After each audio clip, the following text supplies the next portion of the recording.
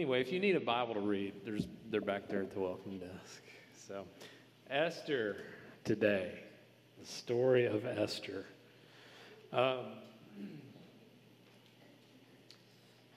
Esther 4, that's where we're reading from, I think.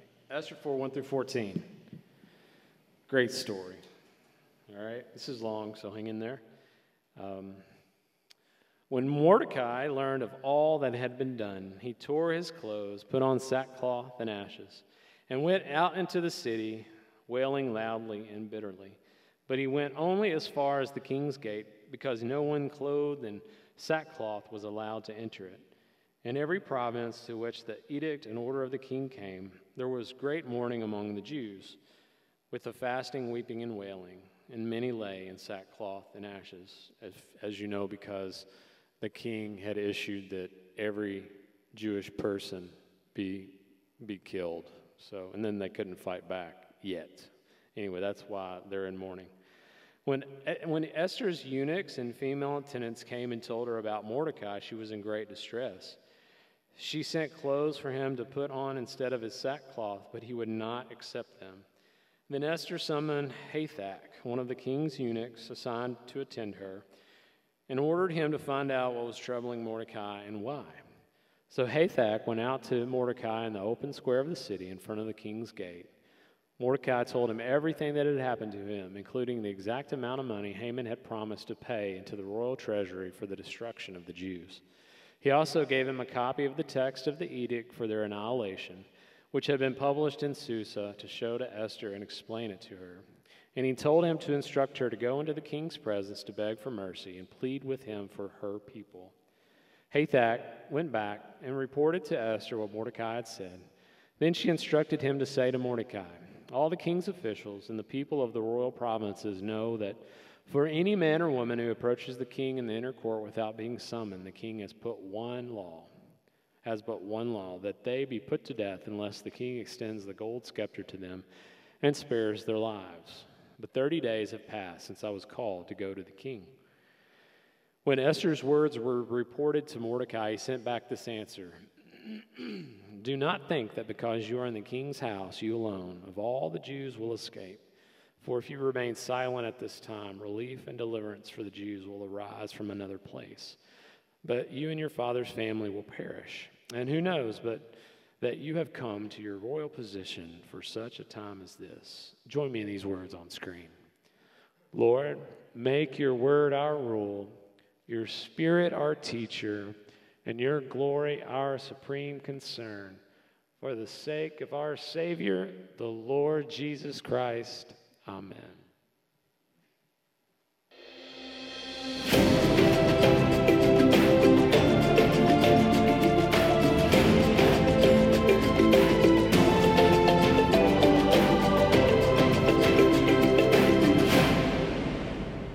Good morning, everyone. For anyone that I haven't had the chance to meet quite yet, I'm Pastor Laura, and I'm just so thrilled that you are here with us this morning for worship. A little bit about me. Many of you who've been around for a while, you know that my family is basketball crazy, right? My dad's back there in the back. Wave, Dad. Say hi. He was a basketball coach, so, you know, in my bed, whenever I came home from the hospital, a basketball was waiting for me, and I was expected to learn to dribble before I learned to walk. But, you know, that's kind of how it worked in my family. And, yeah, dribble left-handed. That was very important, yeah. But something I might not have mentioned about the Sparks family before, I can't remember if I have, is that there's one other thing that we are just as passionate about as we are basketball, and that is card playing. Do we have any card players here today? All right, let me hear. What kind of games do you play in your family? Back in the back. Liz, what do you play? What is it? Oh, I don't even know that one. I'm going to have to learn this one.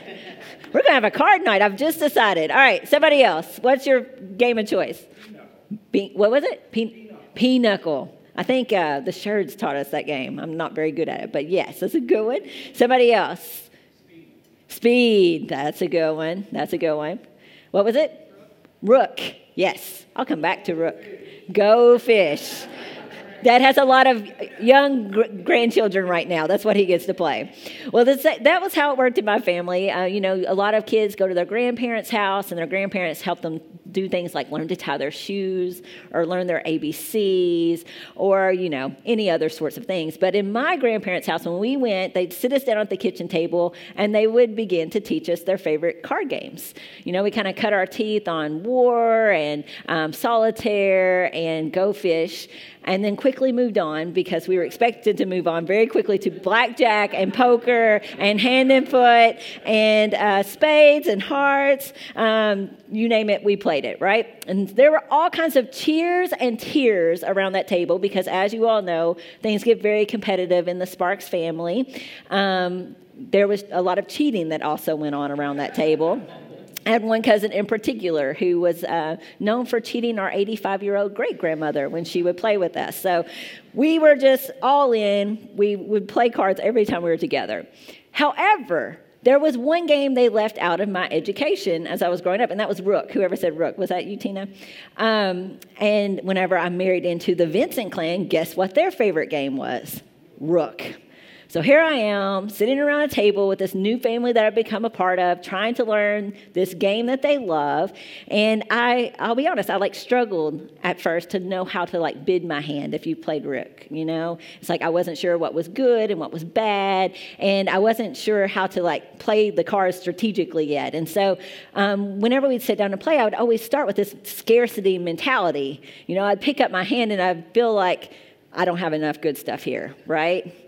And then, a lot of times I would look at my hand and I would kind of like to play it really safe, because you don't want to be the one that sets your team, that makes you lose points in the process, right? So I'm playing it safe, got the scarcity mentality, and with all of those fears kind of rattling around in my head, all I could do is really focus on myself, right, on my own hand, without even thinking about my partner sitting across from me, which wasn't Jeremy, because we can't play cards together. It was his mom, I'm pretty sure.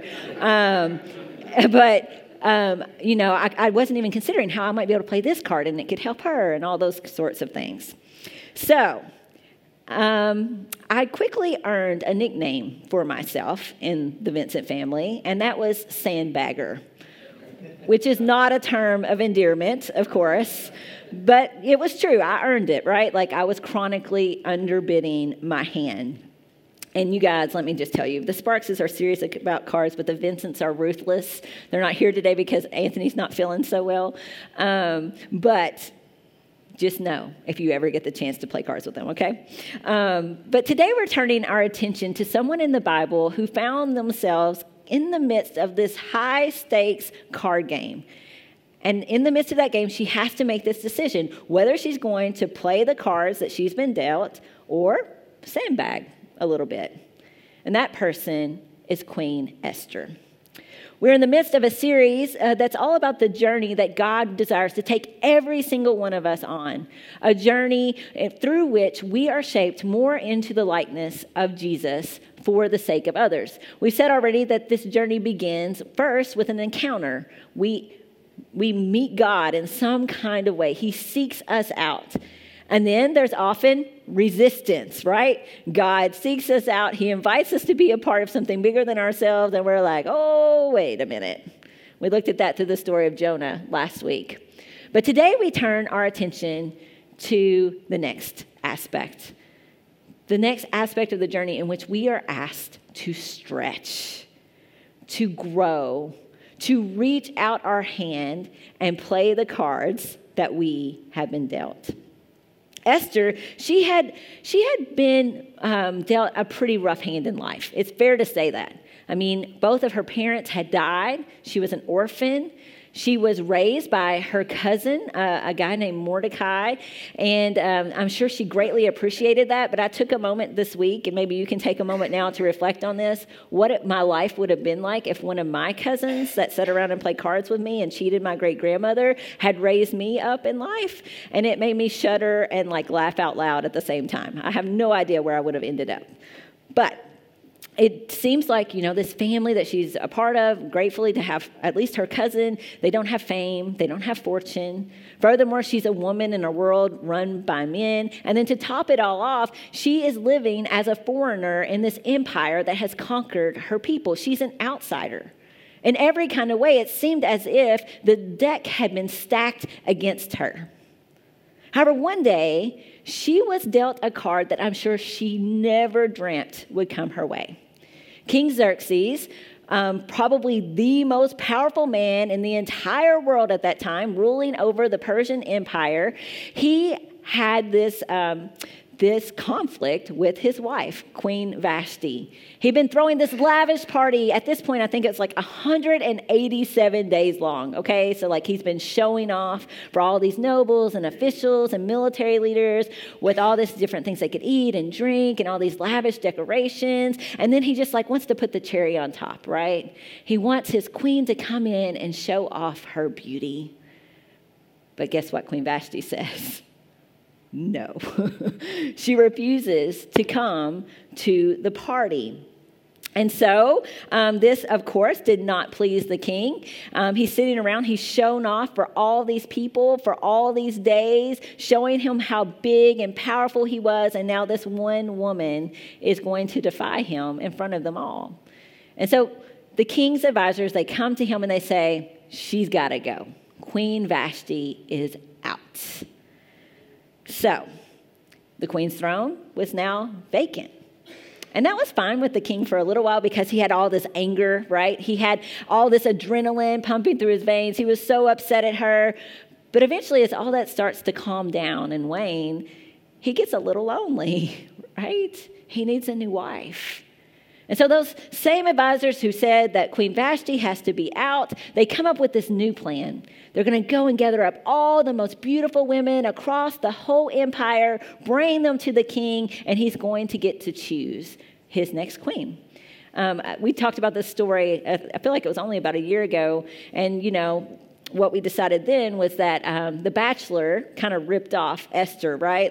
This is the first season of The Bachelor here. But wouldn't you know it, here's Esther, a woman who does not have parents or prosperity or privilege or position in her hand, but evidently she does have one card to play. She's pretty. And so she is one of the women that is gathered up and taken before the king, and that one card she has, the fact that she is beautiful, is going to take her all the way from being an orphan in the home of her uncle to the throne of the queen. And in the process, she kind of gains this new card to play, right? Now she has proximity to the most powerful person in the world. Now, if this were a fairy tale, that would be it, right? We would be done with this story. We'd say they went off and they lived happily ever after, and we would tie it all up in a nice, neat bow. We've all seen that movie, right? 1,000,000 times over. And if you haven't, just go home today and turn on the Hallmark Channel, and you'll get that same rags to riches story, right? But we also all know that in this life, things are so much more complicated and complex than that. As we said earlier, we all have these moments of stress and tension, these moments of decision when we have to decide if we are going to stay where we are or stretch a little bit. These moments where we have to decide if we are going to play the cards that we have been dealt or hold on to them, keep them tight to our chest. That moment, it came for Esther courtesy of her cousin Mordecai. Thank you, Mordecai, for this, right? He is a person who believes in God and God alone. And so whenever the king's right-hand man, a man named Haman, who's quite the character, if you want to go home and read the entire book of Esther, you'll see that quite clearly. Whenever Haman comes out in front of everyone, everyone's supposed to bow down to him.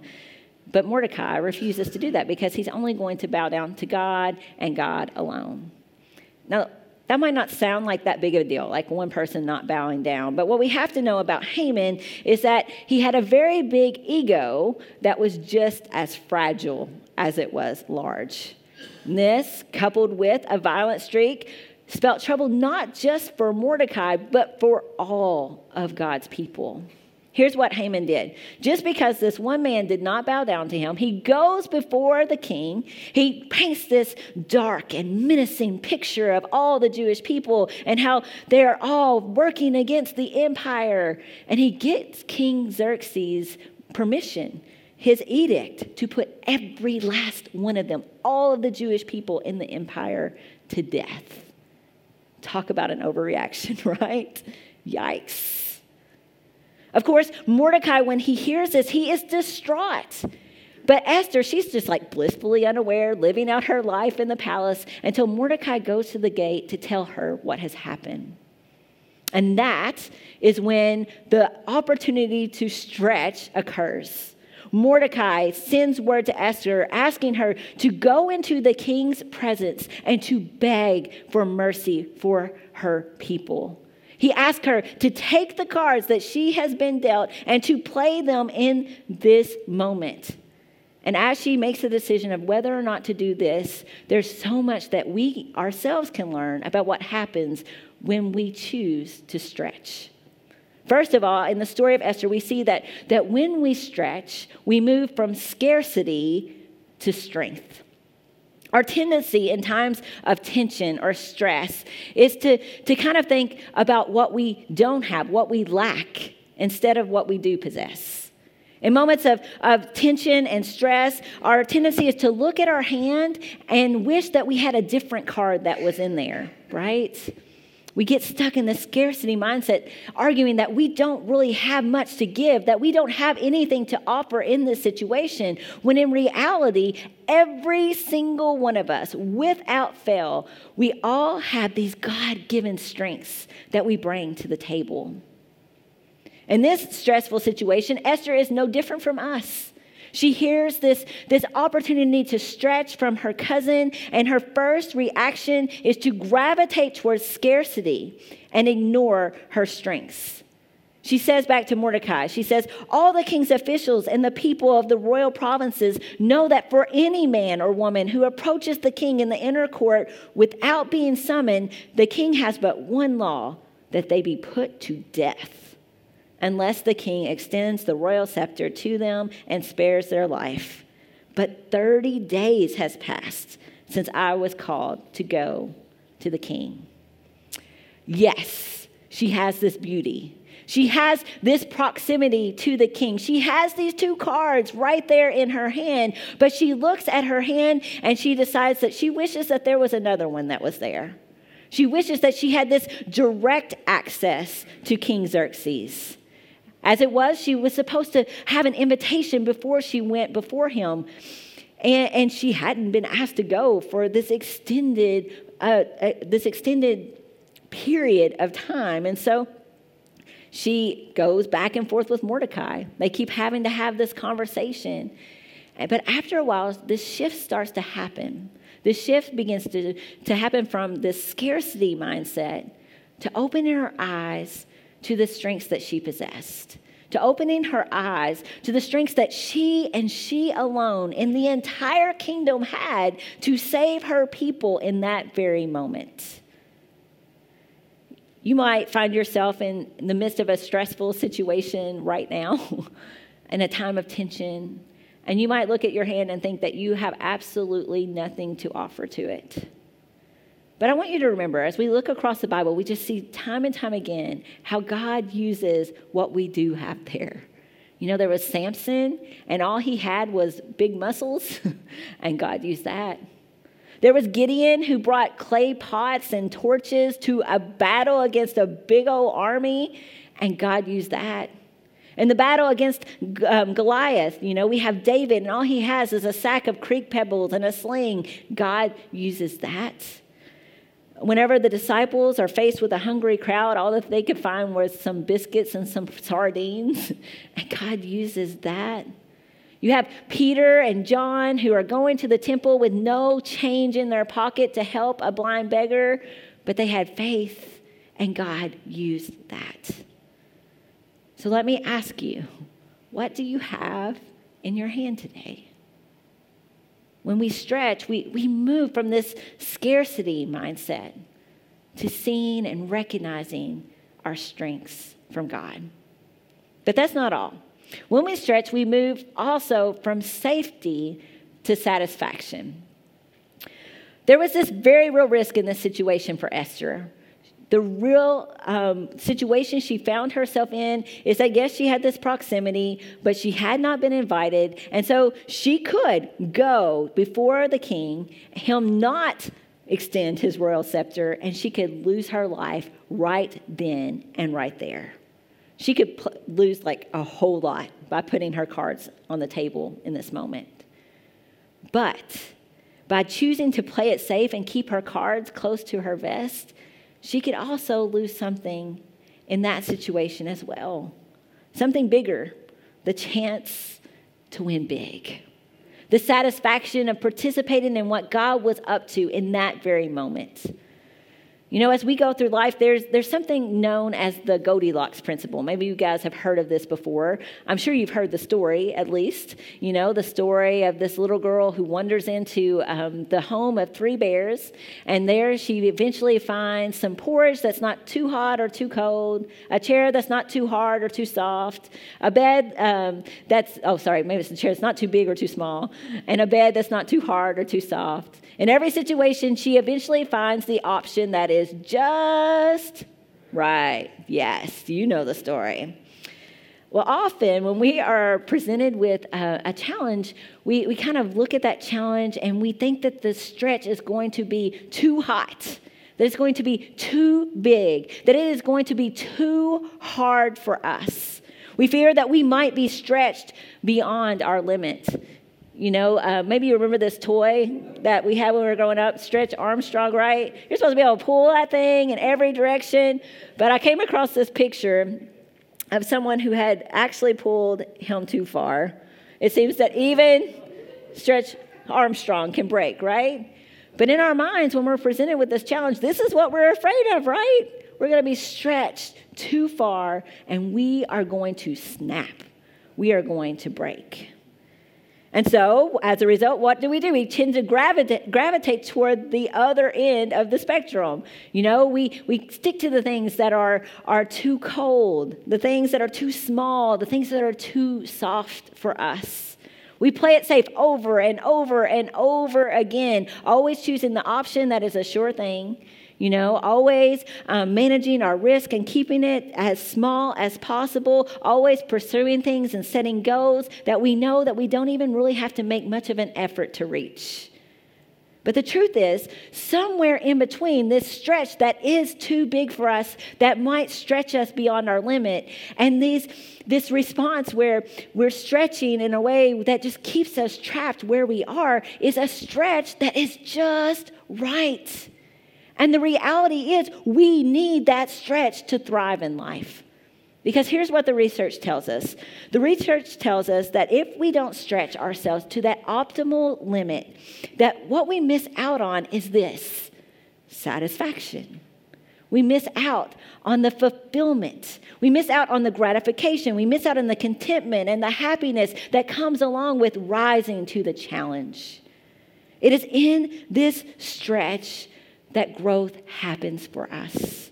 It is in this stretch that we are shaped and molded by God more into the likeness of Jesus, as we have to make this stretch with and for Him.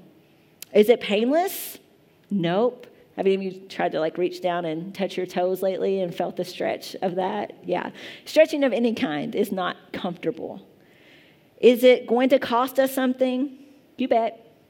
It's going to take us some time and energy and perhaps, some trial and error. But is it worth it? 100%.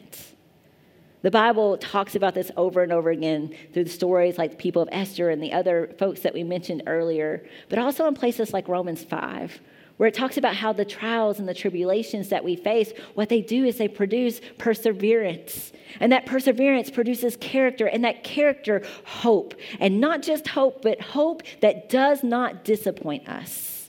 When we stretch, we move from safety to experiencing this deep, sustaining satisfaction that comes along with being shaped by God for His purposes. That's what Mordecai reminds Esther of in the midst of this tense and stressful moment. He comes to her and he tells her that if she remains silent at this time, that's fine. God is going to bring deliverance for his people from somewhere else. But what's going to happen is she's going to miss out on being a part of it. This is what he says. He says, who knows that you have come to your royal position for such a time as this? God, through Mordecai, calls Esther to stretch in this moment. And as she responds, we discover one last lesson. When we stretch, we move from self to service. Esther, she says yes. She decides that she will approach the king. And in doing so, she shifts her focus from herself, from self-preservation, from her own comfort, from a sure thing, the safety that she has in that moment. And instead, she moves from herself to the service of her people. She takes into account the plight of the Israelites in that moment. With all God's people fasting with her, Esther, she goes before the king. And he does extend that royal scepter. He allows her to come before him. And in fact, he is so delighted to see her, he offers her up to half of his kingdom. You guys, that's a pretty big prize for a girl who has no power or prosperity or position in her hand.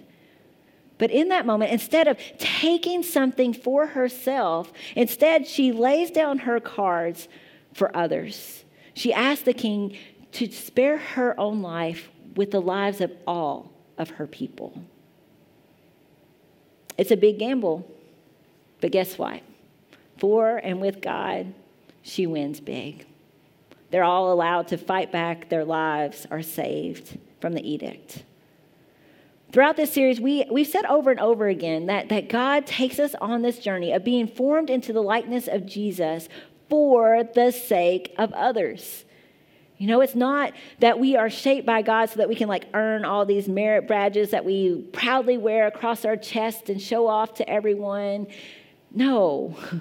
Rather, we receive God's love and his grace and his mercy so that we can turn around and we can just give it away to someone else in service. Michael Jr., he's a person who has a very unique card in his hand. He's a funny guy. He's a Christian comedian. And you might not think about how God might use that in some great ways to take kind of his deep gladness and meet the world's greatest need. But it happens every time he gets on the stage. But it started to happen whenever he made this shift in his life. As a comedian, a lot of times your goal is to go up on stage and to get laughs from the crowd, right? But one night it occurred to him that really it's not about what he could get at all, but rather what he could give to the people who were there. Let's take a look at this video together. People ask me all the time, Michael, what was your big break? Our next guest has performed on Comedy Central's Premium Blend. He made his first appearance on The Tonight Show from the Montreal Comedy Festival. You've seen him on The Tonight Show with Jay Leno. That wasn't a big break. The big break was at a club, and right before I got on stage, I had a change in mindset about comedy. Normally when a comedian gets on stage, he wants to get laughs from people. And I felt a little shift take place, where I felt like I was to go up there and give them an opportunity to laugh. Now I'm not looking to take, I'm looking for an opportunity to give. This changed everything. My name is Michael Jr. I'm gonna do some jokes. And ultrasounds come in color now, which is ridiculous. I know it's a black baby.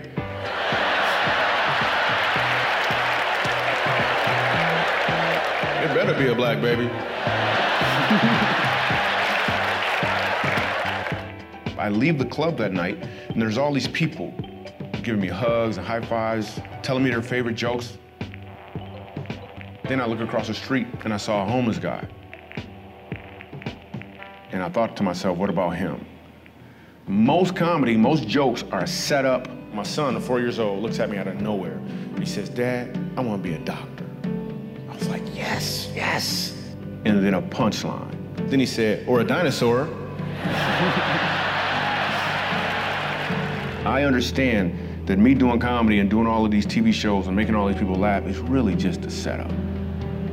My punchline is to make laughter commonplace in uncommon places. We go to Montrose, Colorado, a place called the Dolphin House. They take care of children who have been abused by their parents. And this grandmother explains to me that her grandson is being abused by his mom. He's so afraid of his mom that everywhere he goes, he wears a Spider-Man costume. So I get on stage, sitting right up front, Spider-Man. I start doing comedy. People start laughing, slowly but surely. Probably about 25 minutes into it, I hear a voice, and the voice says, "My name is Ronan." And this little boy pulls off his mask. And it was one of the most powerful moments in my entire comedy career. If we could just stop asking the question, what could I get for myself? And start asking the question, what can I give from myself? I think people would learn that you don't have to be a comedian to deliver a punchline. It's really what I want to get across to people. And I think I just did. I looked at the camera again. I don't know if I was supposed to do that. We've all been given a setup. So how can you be the punchline? Said another way, every single one of us are holding cards in our hands that God has given us to play for his sake and for the sake of others. And so don't be sandbagging, okay? I hear you can get a nickname for that. But don't let scarcity or safety or self-focus hold you back. But instead, let's stretch together. Let's own our God-given strengths and find our satisfaction in serving God and others. Let's pray together. Lord God, you gave everything for us. You went all in. You laid all your cards on the table when you sent your son Jesus into the world. God, we look to him as our example. We look to him as the one who didn't look at us and think that he needed to play it safe, but who just freely gave his love away. God, help us to freely give away the love and the grace that you have given each of us. Help us look for the opportunities that you're placing before us to take our passions and our experiences, our gifts and our abilities, and to play that for you. To play that in a way that meets our world's deep hunger, that meets our world's deep need. We pray this in the name of Jesus. Amen.